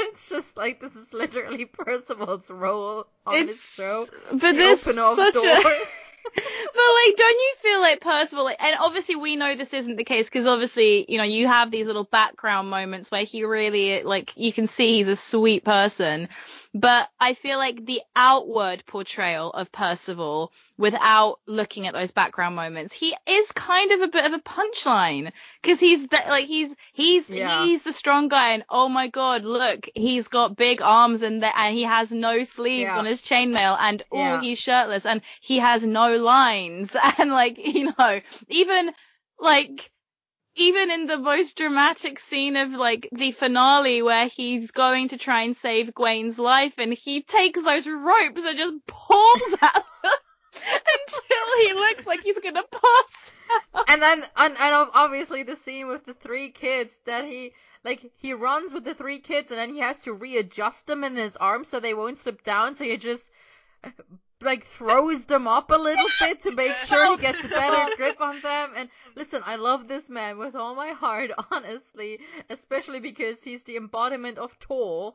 But it's just, please, why did they do this to you? And like I was going to say, I can sort of understand why at the beginning when he enters the scenery, his chainmail looks the way it looks, because Percival comes from nothing. Like, it's mentioned in this deleted scene that Senred's men raided and killed the village where Percival lived, so I would assume that Percival got this chainmail from another knight that he killed, probably, or that was killed, and he had to make do with what wasn't, like, nobody is his size. Like, literally no one is his size, so the best he could do was just rip off the sleeves and make it, like, rip it open in the middle and buckle it to his body. What I don't understand is that why, once he is in Camelot, No one made the man a set of chainmail that would actually fit him. I mean, I have a theory Oh, because please share. there has to be someone that gives them their uniforms. But I mean, if you saw Percival, you would be like, no, okay, you can stay half naked. So like, I refuse to give you a regular chainmail. Okay, but this is okay. Fair point. But also, this is literally the gripe I have with every single video game in which women don't get proper armor just because it makes them sexier. And I am all for seeing Percival's big arms, but at the same time, it's just, like Rock said, it's just a big punchline. It makes him look ridiculous, to be honest. It makes him look absolutely ridiculous, and it makes no sense why he wouldn't have chainmail with sleeves on them, because he's not actually invincible, except he is one of the two knights who's 2.5, because Wayne never died, but he's one of the two knights who officially survived canon. It's him and it's Leon. Yeah. Every other knight is, dead. Or Gawain, who's asleep. What would we have wanted for Percival? Like, if he had like a standalone story, like, what would you think that we would like for him in an ideal world? I mean, it's difficult because his claim to fame in the legends is the Holy Grail quest, whether as the main protagonist or as Galahad's company. So that's difficult, honestly. Yeah, I don't know what character you could pair him with to give him like a standalone story, because actually, funnily enough, Percival is the only knight I would say that doesn't really isn't Merlin's bestie. Like, he doesn't really have a connection to Merlin. So maybe giving him a connection to Merlin would have been the way they could have made a really interesting episode, because obviously Merlin's the protagonist and that kind of stuff. But yeah, maybe just giving him a standalone story with one of the other knights, or even Arthur, because I feel like Arthur just knights him. Like, Elian, he has Gwen, so Arthur's, gonna... Listen, the thing about Percival and his knighting is hilarious to me, because Percival shows up with Lancelot. They could have given him and Lancelot more of a story, but then of course they killed off Lancelot right at the start of season 4, so there wasn't really time for that. But Percival shows up with Lancelot. Lancelot gives, in a deleted scene, not in actual aired canon, but in a deleted scene, gives Merlin the explanation of, well, he heard that I was going to fight with Arthur against Senrid, and so he demanded to come along and participate. So that's apparently the reason why Percival is immediately super loyal to Arthur, because the enemy... well, we have a common enemy, so you must be my friend, basically. And I'm just like, this confused. Like, if you don't have that background of this deleted scene, it's literally Percival shows up with Lancelot, takes a look at Arthur. Arthur, frankly, leers at Percival. You have to just look at the way Arthur looks Percival up and down with a smirk on his face. And don't tell me Arthur Pendragon, King of Camelot, in that moment... oh, he's not yet King of Camelot, but Crown Prince of Camelot, in that moment, doesn't think, big piece of yum. I mean, I would argue he probably does. He does! He looks at him and wants like, I want to climb you like a tree. We both know that Percival is not Arthur's type, okay? He so is. I honestly, Arthur is like, he's like, call me Arthur. And Percival is like, Arthur it is. And Percival smirks right back. Listen, I've talked about this scene at length on my Tumblr. I will link this post. It's just, honestly, their interaction is major eye fucking in that moment. That's the only explanation I have for why Percival makes this declaration of loyalty to Arthur. But then when he declares his loyalty, he does say, "Your enemies are my enemies," which, Yes. if you have the background of Lancelot explaining that Senred's men killed Percival's entire village, that makes sense. But other than that, you It's don't just, know what why? Percival is like, "Your enemies are my enemies," and I'm just like, what has Senred done to you? I don't know anything about you. The only thing I can assume is because you showed up with Lancelot is that Lancelot has been waxing poetic about Arthur for however long you've known each other. And also, like, the line makes no sense, because even if you had him said, "My enemies are your enemies," it would make more sense that he's talking about their connection being through Senred. But because he says, like, if you say to someone, "Your enemies are my enemies," the implication is, I'm fighting for you. For you. Not yeah. for a joint cause, I'm Yeah. fighting Yes. for you. Yes, so, exactly. If they flipped the line to say, "My enemies are your enemies," it would have been better. But Exactly. Like, And it's just, and I'm just like, I mean, I can see it from Arthur's point of view. He's just like, cool, a big dude with lots of muscles, brought in by Lancelot. He must be awesome. I'm gonna knight him right away. But from Percival's point of view, it doesn't make sense at all. oh my god. I think Percival is like, best day of my life. I don't know why, but Oh my god. But he is the accidental knight. Like, he just shows up and then he just does his knight thing, and then same as Elien though. They're both accidental knights. They did not set out to become knights or even to be fighters. They just happened to be in the wrong place at the wrong time, which is apparently something Elien does. And then they get knighted before they can blink. I already mentioned that there's almost as much connection between Percival and Elien as there is between Percival and Gawain. I feel like Elien disses Gawain constantly, which either means they're secretly fucking, it could be, or they actually hate each other, which I don't think is the case, because it's Gawain who sees Elien in his chambers in Herald of a New Age and goes in because he's concerned about, "Hey Elien, are you alright? Do you need something? Maybe another good fuck? One of those that we enjoy on the regular, and then we have to pretend like we don't like each other?" no homo. No homo. I want to say, at the start of season 5, when Gawain and Percival get captured by Morgana and then are forced to do slave work without their shirts on, because apparently it's warm in those caves. Yes. I am very upset because Arthur mentions, "I sent Gawain to wherever it is to scout, and we haven't heard from him in 6 weeks, so I sent Elien to check up on him, but Elien came back without mention."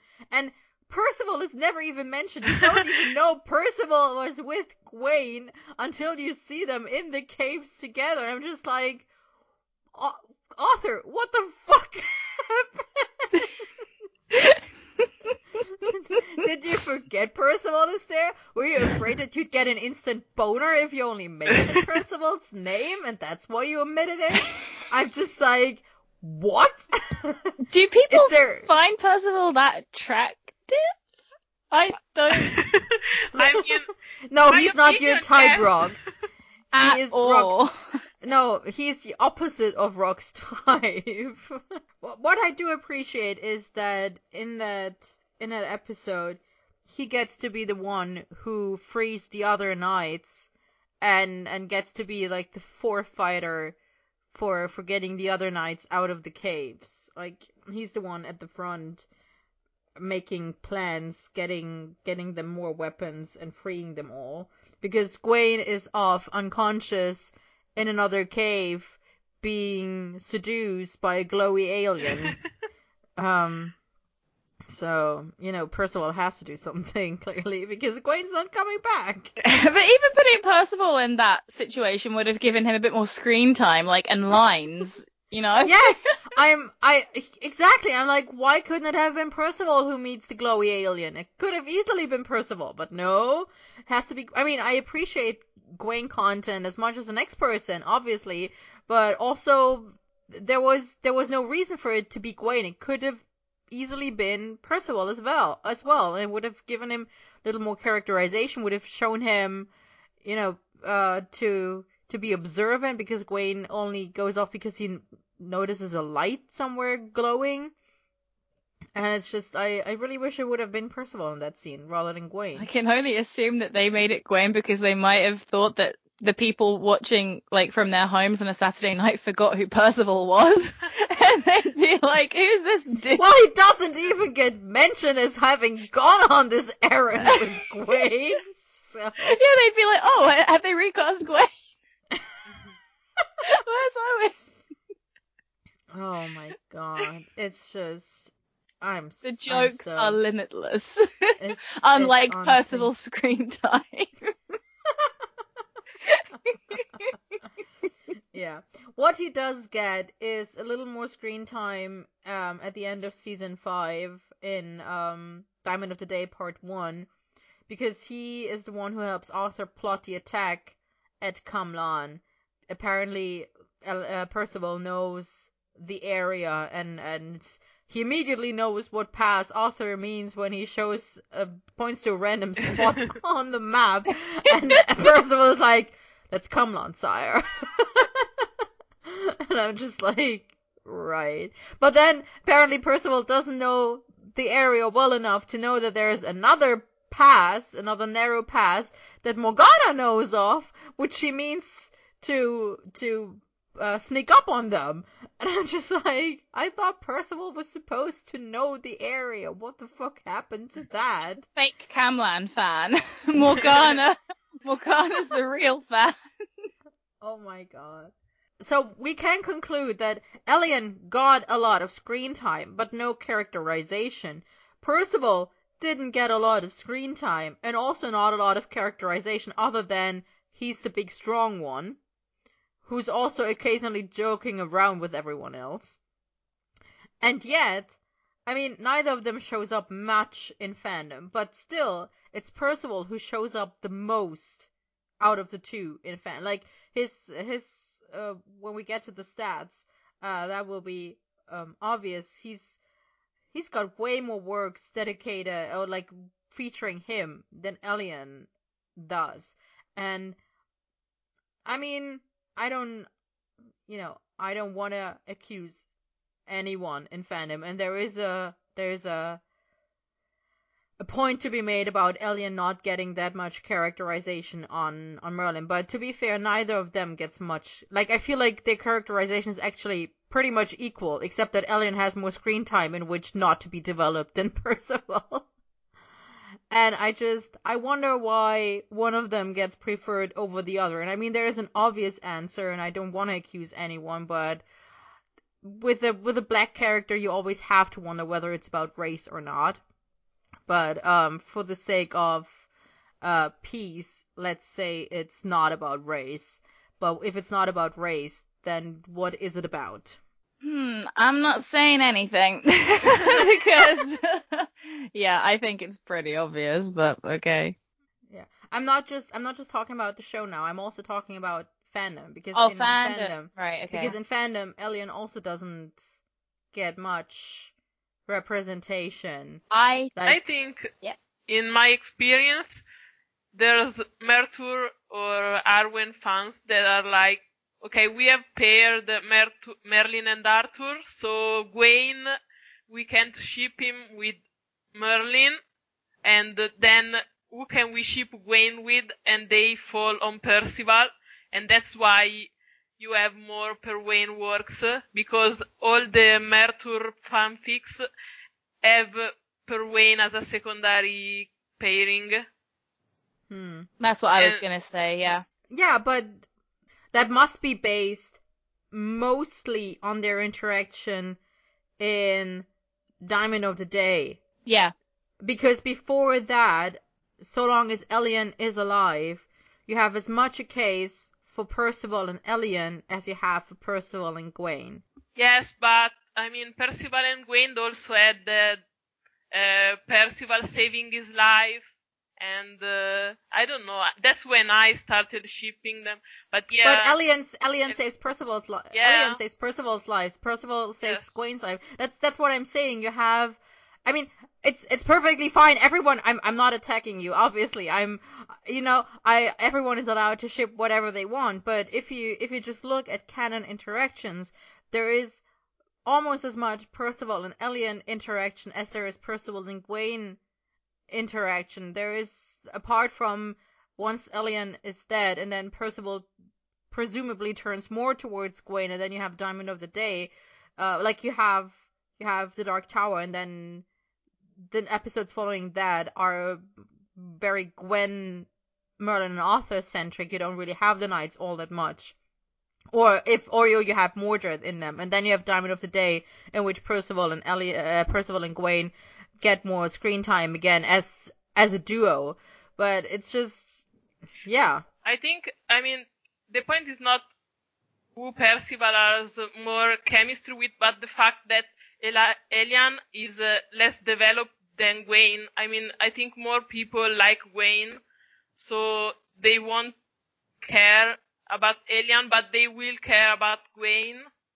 So it's less about finding a suitable match for Percival. It's more about finding a suitable match for Gwen. Oh, for Yes, sure, I I would mean, say, yeah. Yeah. And Okay. also, you have to remember that although, like, maybe Percival and Elian had more interactions, but, like,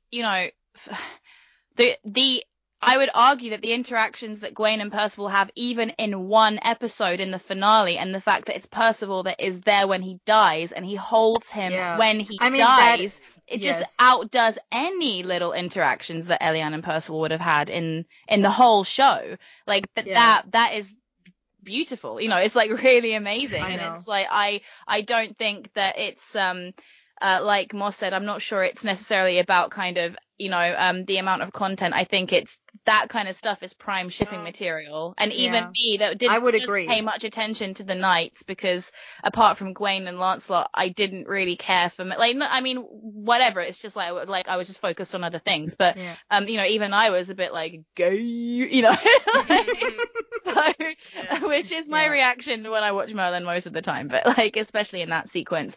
And like you said, Moss, I think their interactions on Twitter definitely help. And also the fact that even in a blooper, you have Tom leaning in to then kiss for reals. Yeah. It's like, it's perfect for shipping, really. I think another big thing, and at least for what I read, is all the knights together. I mean, I've seen more fics about Elian, where it's all the knights together in a big OT7, OT5, then Elian.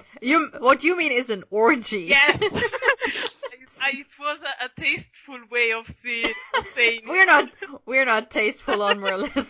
No. The only one who has to be careful about the words she uses is Roxanne.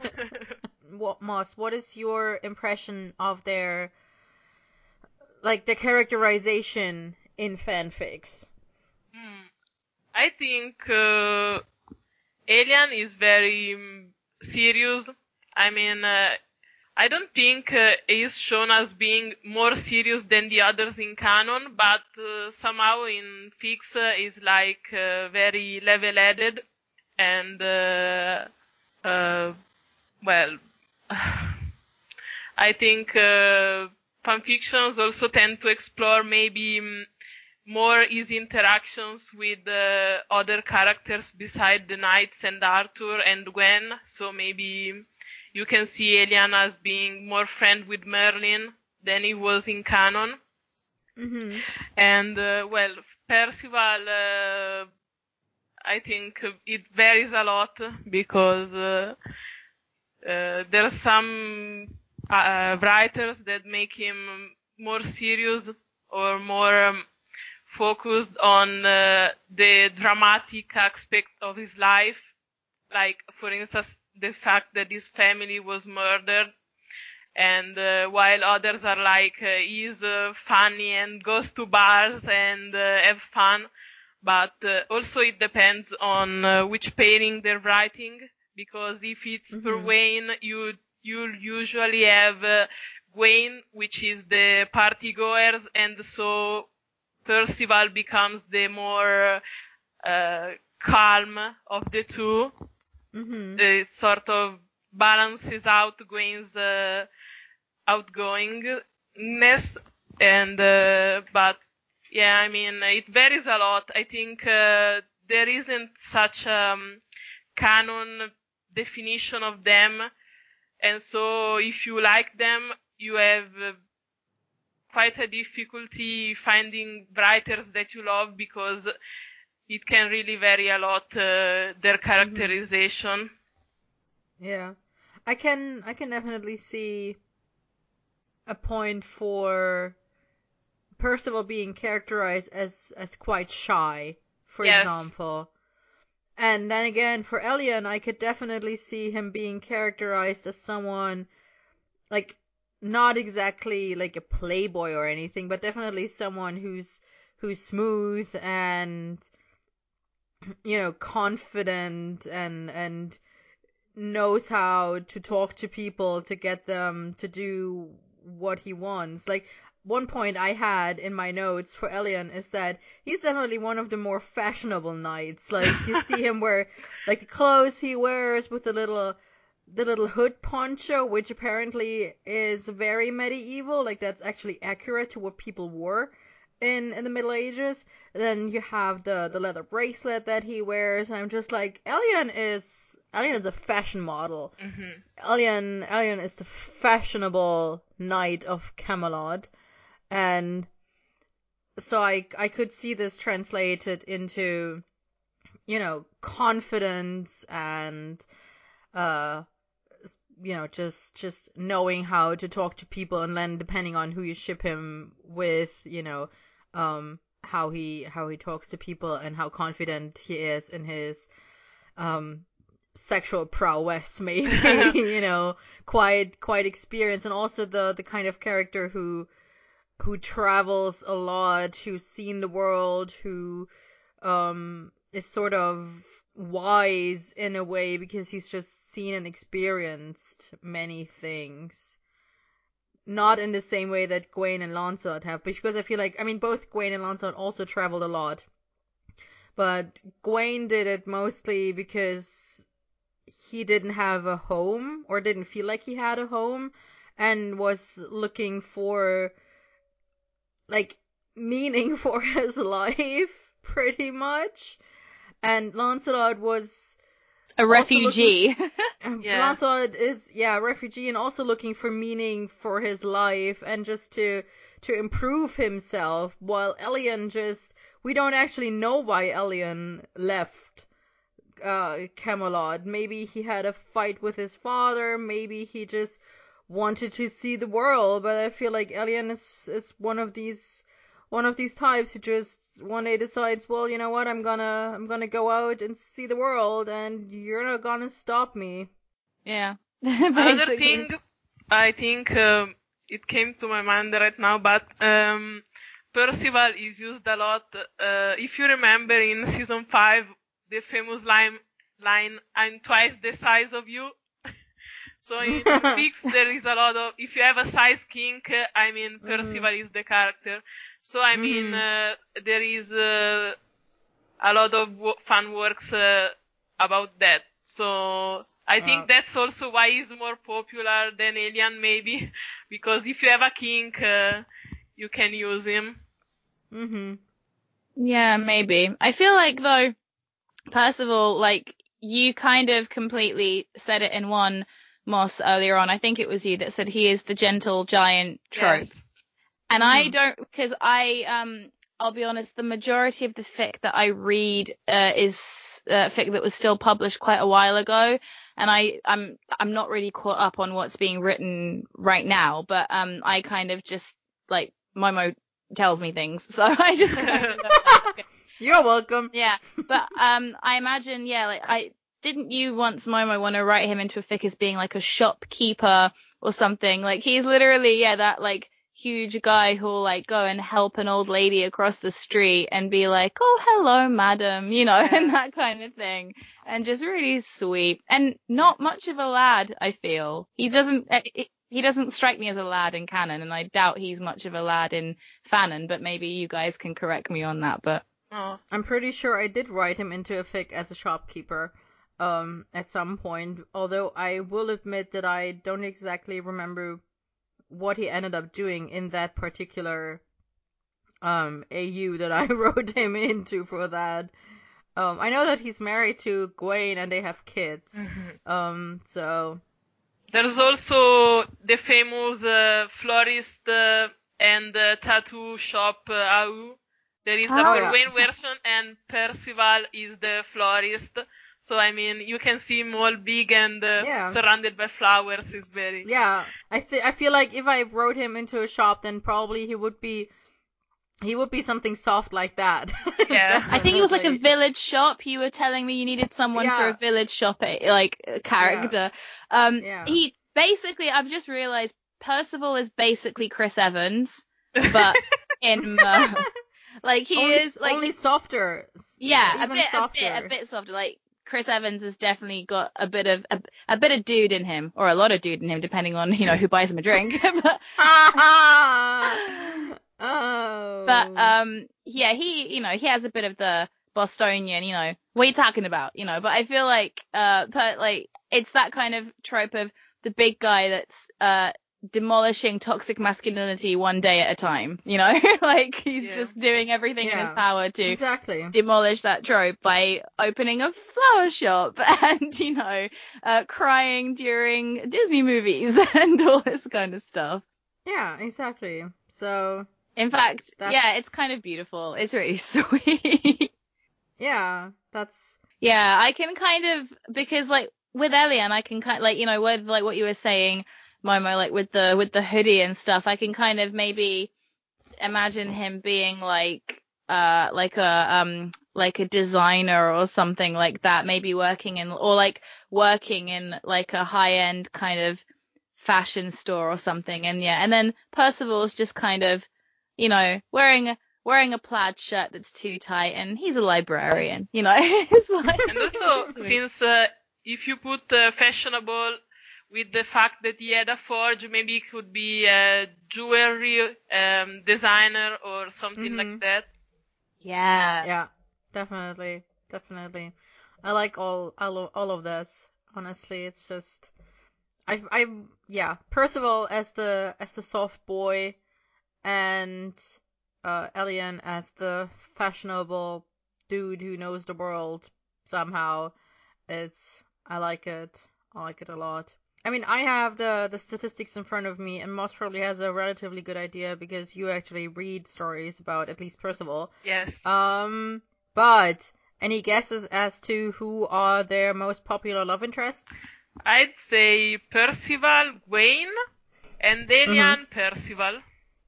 Okay. Yes, it's for Elian it's definitely Percival, and for Percival it is definitely Gwen. And the other ships for Elian are actually, like, Elian and Percival has 48 works. Yeah, but that's sad because I know from experience that they are not the main pairing in most of them. So it's like... I think I actually... No, I didn't exclude Merthyr from this. I did, I kept... This is actually the number of works that they are in, but they are not necessarily the main pairing. And, then the next one for Elian would be Merlin. Oh. It's Elian Merlin with 41 works. And then it makes a big jump down to 16 for Elian and Gwen. And after that is Elian and Arthur. And after that is one that you will never guess, except for Rox, who is actually looking at the script for a change. Oh, it's Elian and Gwen? No. Oh. It's Elian and Vivian. Oh. With 13 works. Elian and Gwen actually only has 6 works. Oh. Yeah, there's not that much incest for them. And Percival, like you said, it's Gwen Percival with 576 works, which is now 8 more works than when I checked the stats for the Gwaine episode. So between researching Gwaine ships for the Gwaine episode a couple of months ago at this point, and now there are 8 works more. Meanwhile, Merthyr works are probably 800 more. Yes. In the same amount of time. Second biggest one is Merlin and Percival with 148. Then it's Arthur and Percival with 65. Leon and Percival with 52, which actually surprised me. I know I joked about it earlier, that they talk to each other once and now people ship it, but I was actually surprised that they have that many works about them. And for Ellie Percival was the biggest ship, but for Percival, the Ellie Percival is actually the 5th biggest ship for Percival with the 48 works. So. Yes, I mean, I think this is really about, Percival and Merlin and Percival and Arthur don't have that much screen time, but I mean, people love Merlin and Arthur so much that they will ship them with anyone Percival just because, yes. Yeah, yes, I agree. It might be interesting to some people that there are almost 1800 works tagged with Elian, the character tag, and over 2600 works tagged with Percival as a character tag. Percival gets many more works than Elian, just by being included as a character. Like, I didn't exclude any pairings from this. This is literally just them being tagged as a character, and Percival shows up in almost 800 more works than Elian does. So, even though, they are probably about the same as far as character development goes, and Elian has actually more screen time than Percival. Well, we all draw our own conclusions as to why that is. We are actually now at the part where we do Rex. So, Moss, do you want to start? Okay. I have series of one-shots that are about Knights and Merlin by Timed Fire. And there are they're going to post fictions about every knight plus Merlin as friends, and she already has one about Percival and one about Elian, so you can go read them. And the other one is an art rec, because the Merlin Writers and Artists telephone game had one round with Percival and Elian, and it's not safe for work, but it's just like it's very nakedness. Cute. It's not explicit. Yes. Explicit is no. They're I naked. Think I think the prompt was like striptease or something. Yes. And that was part of my Rex as well. I definitely definitely everyone should check those out. Yes. Should I just go? Yeah, go for it. All right. So I have a couple of Rex. The first one is a fic called The Pact, written by Zamiazas, and there's also a remix called The Roommate, a Gentleman's Arrangement remix by Isabear. And it's a Merlin Elian story with a shy, inexperienced Merlin. And The Pact, the first story, is about Merlin overcoming his fears and starting on the more physical path of his relationship with Elian, and it's from Merlin's point of view. And the remix is a little longer and spans from before they get together until several years after the setting of the first story, and it's from Elian's point of view. And it's overall about 4,000 words long. It's rated mature, and the only, well, not downside to it, but the only thing that popped out to me is the whole roommate situation, because it's like they're like college roommates, but that's not actually a thing in Britain. as far as I know. No. So if you ignore this little detail and just assume that they live together in a 1-bedroom flat somewhere, then it works out perfectly. So that's the first one. The second one is called Glitter and Gloss. It was written by Fuzzy Tomato. It's a Merlin/Percival story. And in this story, Merlin uses Percival as a fake boyfriend in a club to get rid of Valiant. And then some misunderstandings happen, and Merlin is basically convinced that Percival is actually straight, but Percival is quietly pining for Merlin this entire time. And they figure it out in the end. And it's a really cute fic with some angst and some pining and some misunderstandings. And in the end, you have some porn. So it all works out. And it's about 11.5k long, so 11,500 words approximately, rated explicit because of aforementioned porn. And then I have one self-rec today. The story is called Nasturtium. It's a Freya/Percival story. It's actually a little more Freya-centric, to be fair, but in it you have a genderqueer Percival who's a gentle giant. Like, I definitely used the trope in there.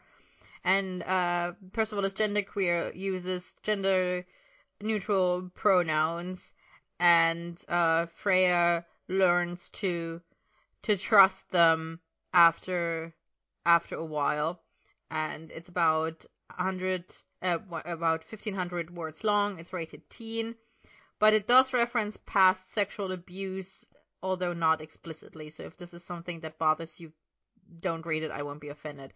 Also, if you don't want to read it in general, I won't be offended. I just wanted to put it out there. And my last fic rec is a story called All My Sons, was written by Polo Monkey. It's an alien-centric gen fic. It's a missing scene from Sword in the Stone in which Elian feels guilty for not coming back before his father died. And then also Gaius feels guilty for letting so many children die and for letting Morgana become what she became. And then they sort of comfort each other as substitute father and son. So it's a parental sort of dynamic going on between those two. It's about 1k, as I said, rated gen. Then I also have an art rec, and this is an artist called Calamity Annie on Tumblr. And they did a series of drawings of Merlin with the knights. This is not the one. No, you had fanfics that you read, right? Yes, Moss? it was Yes. fanfics. Yes, okay. So I know what you're talking about. They're super cute, adorable. Yes, exactly. So yeah, this is Calamity Annie, a fan artist on Tumblr, and they are doing a series of drawings, or they did a series of drawings of Merlin with the knights, and there's one of Merlin with Elian, where Elian helps Merlin do laundry. And there's one of Merlin with Percival, where Merlin rides on Percival's shoulders, which is super, like, both of them are super cute. All of them are actually super cute, but especially Merlin riding on Percival's shoulders is it's just sweetness. Yes. And then I have also fanvid recs. I have one for Elian. Actually, I have one for Percival first. This is called Percival's Lament, was vidded by Parva Sylvie. And it's a sad Perwain instrumental video during which Percival is at Gwain's funeral and he thinks about the good times they had together. So if you want to cry. And also if you want to believe that Gwain actually died, go and watch this video. But of course it's not real because Gwain never died. And my Elian fanvid rec is called Breath of Life. Was vidded by Black's Goddaughter, and it's an Elian Morgana AU, and in which they met before Elian comes back to Camelot, and they started a love affair during that time, and then they continue this affair after Elian is knighted, and Elian is convinced by Morgana that Arthur actually has to die. So he attempts to kill Arthur, and then Arthur kills Ellian in return. And then Morgana brings him back to life right after, and sends Ellian to kill Arthur again. And this time, Ellian actually succeeds, and in the meantime, Morgana kills Gwen. So this video ends with Morgana and Ellian winning and being able to be together and to rule Camelot together. So go and watch that. It's actually pretty cool. Like, it's actually well made. I was like, you know what? If I weren't so fundamentally against Arthur dying, this would actually be really awesome. I have a few recs. They're all videos as well. The first one I have is an Elian vid, and it's based on A Herald of a New Age. It focuses on the episode in general, but mostly on Elian, and it's by Echo. It's To Echo by Jason Walker, and it's really great. It's really well made. The editing style is gorgeous, and yeah, it's just about, that story and Elian's, kind of part in it, and I really enjoyed it. The second Elian one I have is an Elian and Sifa AU, in which Interesting. Yeah, in which Gwen's whole like, oh, is there someone you can't talk about thing is actually about Elian, and it shows them kind of, lying to people and sneaking around, and then Sifa still gets found out for treason. I think I can't remember, like, the way it's edited, I can't figure out if she's done for treason because of being with Elian, or if it's because of the father thing. I'd have to rewatch it, but then she's in the dungeon and Elian breaks her out, and they run away from the dungeon. So yeah, it's really good though. You guys should go watch it. And then I have a Percival video that's Percival and Elena, which I think Tom and Georgia worked together on another project, which is probably where that comes from. But it's really cool. It's got some really, really cool effects in it, and it has a really funny ending from a clip of them in a show or a film, or I assume it's a show that they were in together, and it's really, really funny. It's so weird hearing Tom speak. It's like and then he actually does have. I know there was a joke about where he was asked at the convention what his favorite line was, and he said yes, sire. Yeah. But he does have lines other than just agreeing. It's just that there are not many, but he does have other lines. But they're not many. They're definitely not memorable lines. No. And then my final vidrec is, and I swear this is a coincidence, because when I was part of the collab group called Two Side Studios, we made, leading up to season 4, I think it was, we made a collection of character-based vids that were short, and we made one for the Knights, and it was to We Will Rock You. And I promise that this is a coincidence. Sure, it's not Ross. me trying to bring up Bo Rap again. I deliberately stopped myself earlier from saying that the character bites the dust, because I'm just no. Yes. I'm not inviting another one bites the dust. Yeah, that is the story of the Knights. But no, this one is still We Will Rock You, and I vidded the Gawain part, and I had the beginning, which was the first verse, gonna be a big man someday, you've got mud on your face, and then we had, but the reason why I chose this was because we have each night, each vidder got assigned a night, and I think we had actually 2 vidders per night. So you have some Elian specific parts, and then you have Percival specific parts, and so you have 2 parts per night, and they're in different parts of the vid. So it was kind of the only Percival content I could find, and I remembered that was it. I didn't vid Percival, I vidded Gawain, but they're in there, both of them in one vid. So that's kind of the ultimate rec for this this segment, for the Elian and Percival situation. But yes, I do apologize for managing to bring it back to Queen once more. I am actually wearing a Queen t-shirt as we speak, so I had Killer Queen in my head this morning, so yeah, so that's all of my recs, and go watch all the vids, read all the fic, and yeah, I have like a whole new, like, because I already kind of did love Percival, like I'm not gonna lie, like I'm never gonna be hugely interested in Elian, but that's mostly the fault of the show, not the fault of, you know, the fact that, you know, he's there as a character. I'm just like, I just don't care. But Percival, I kind of, I'm really like just thinking of like, yeah, that gentle giant, like smashing toxic masculinity trope with his strength. It's Yeah. like, But I love the it. thing Yeah. is, I think he's a gentle giant, but sometimes he does kick ass. I mean, when Elian is possessed, he doesn't have any problems punching him. So Yeah. he's gentle, but he can throw his punches when he I needs mean, to. he only punches him because it's like the gentlest way any of them can think Yeah. of to knock him out without actually injuring him long term. Like, that's the only reason he punches him. Yes. It's just like, you need to stop, and we need to make you stop moving.